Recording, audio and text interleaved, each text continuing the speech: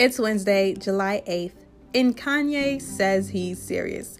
He originally planned to run for president in 2024, but says God gave him the green light to run this year, which he announced this month, only 4 months before the national election.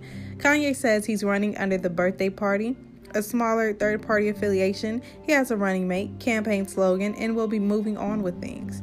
Kanye has openly moved that he does not care for Joe Biden and no longer supports President Trump's re-election. Now, a lot of people are saying this is just going to take away black voters from Biden, and it's also going to take away a few conservatives from Trump, but they're not taking him as a serious candidate at this time. He hasn't even filed paperwork to be in the ballot in 4 states that have already passed, and he could only win in those states through a write-in campaign, but we're going to go ahead and follow that story anyways.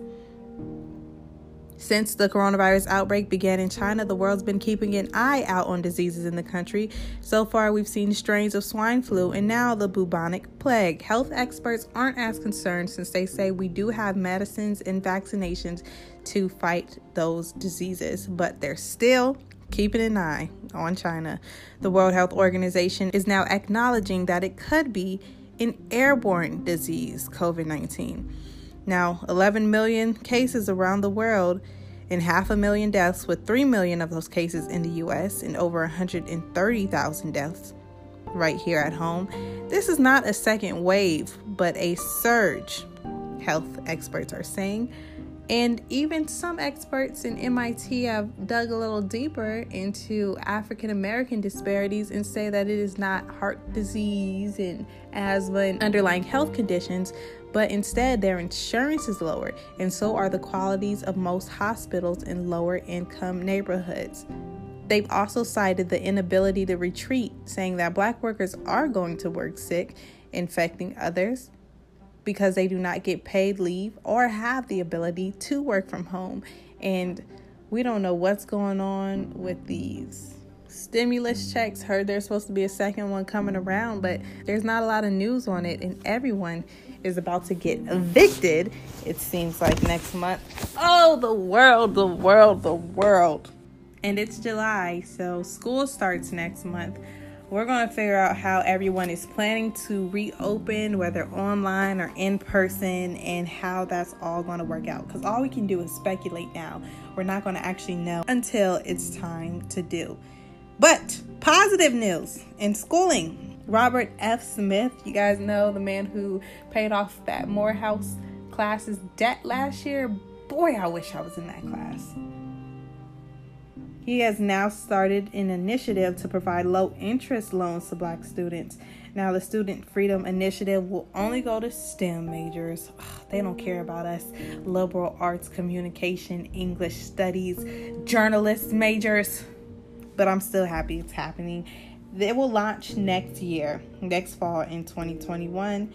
And that's just because you guys know student interest is a killer. Yeah, it's time to pay back, and you have to pay back twice what you owed because you didn't pay during school year, and it's just a lot. So he's trying to help out with that. Now, other good news: Charlemagne got a talk show with Comedy Central coming later this year. Colin Kaepernick signed a deal with Disney to create cultural content, and while I'm with Kaepernick, the NFL announced this week all these announcements, boy, that lift every voice and sing will be coming on before the Star-Spangled Banner every week 1 game this season. The first week 1 game scheduled for September 10th. Now, I got my quote from Kaepernick because I appreciate that he stood for what he believed in, even though it literally took what he loved from him, football, at least being paid to play football. His quote is, "Believe in something, even if it means sacrificing everything." Now everyone's acknowledging that they were wrong. All the people that said he was. Just took a matter of time. Now let's inhale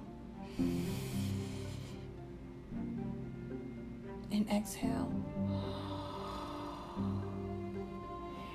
Remember to stay bold, stay beautiful, and no matter what this world throws at you, stay breathing. Thanks for listening.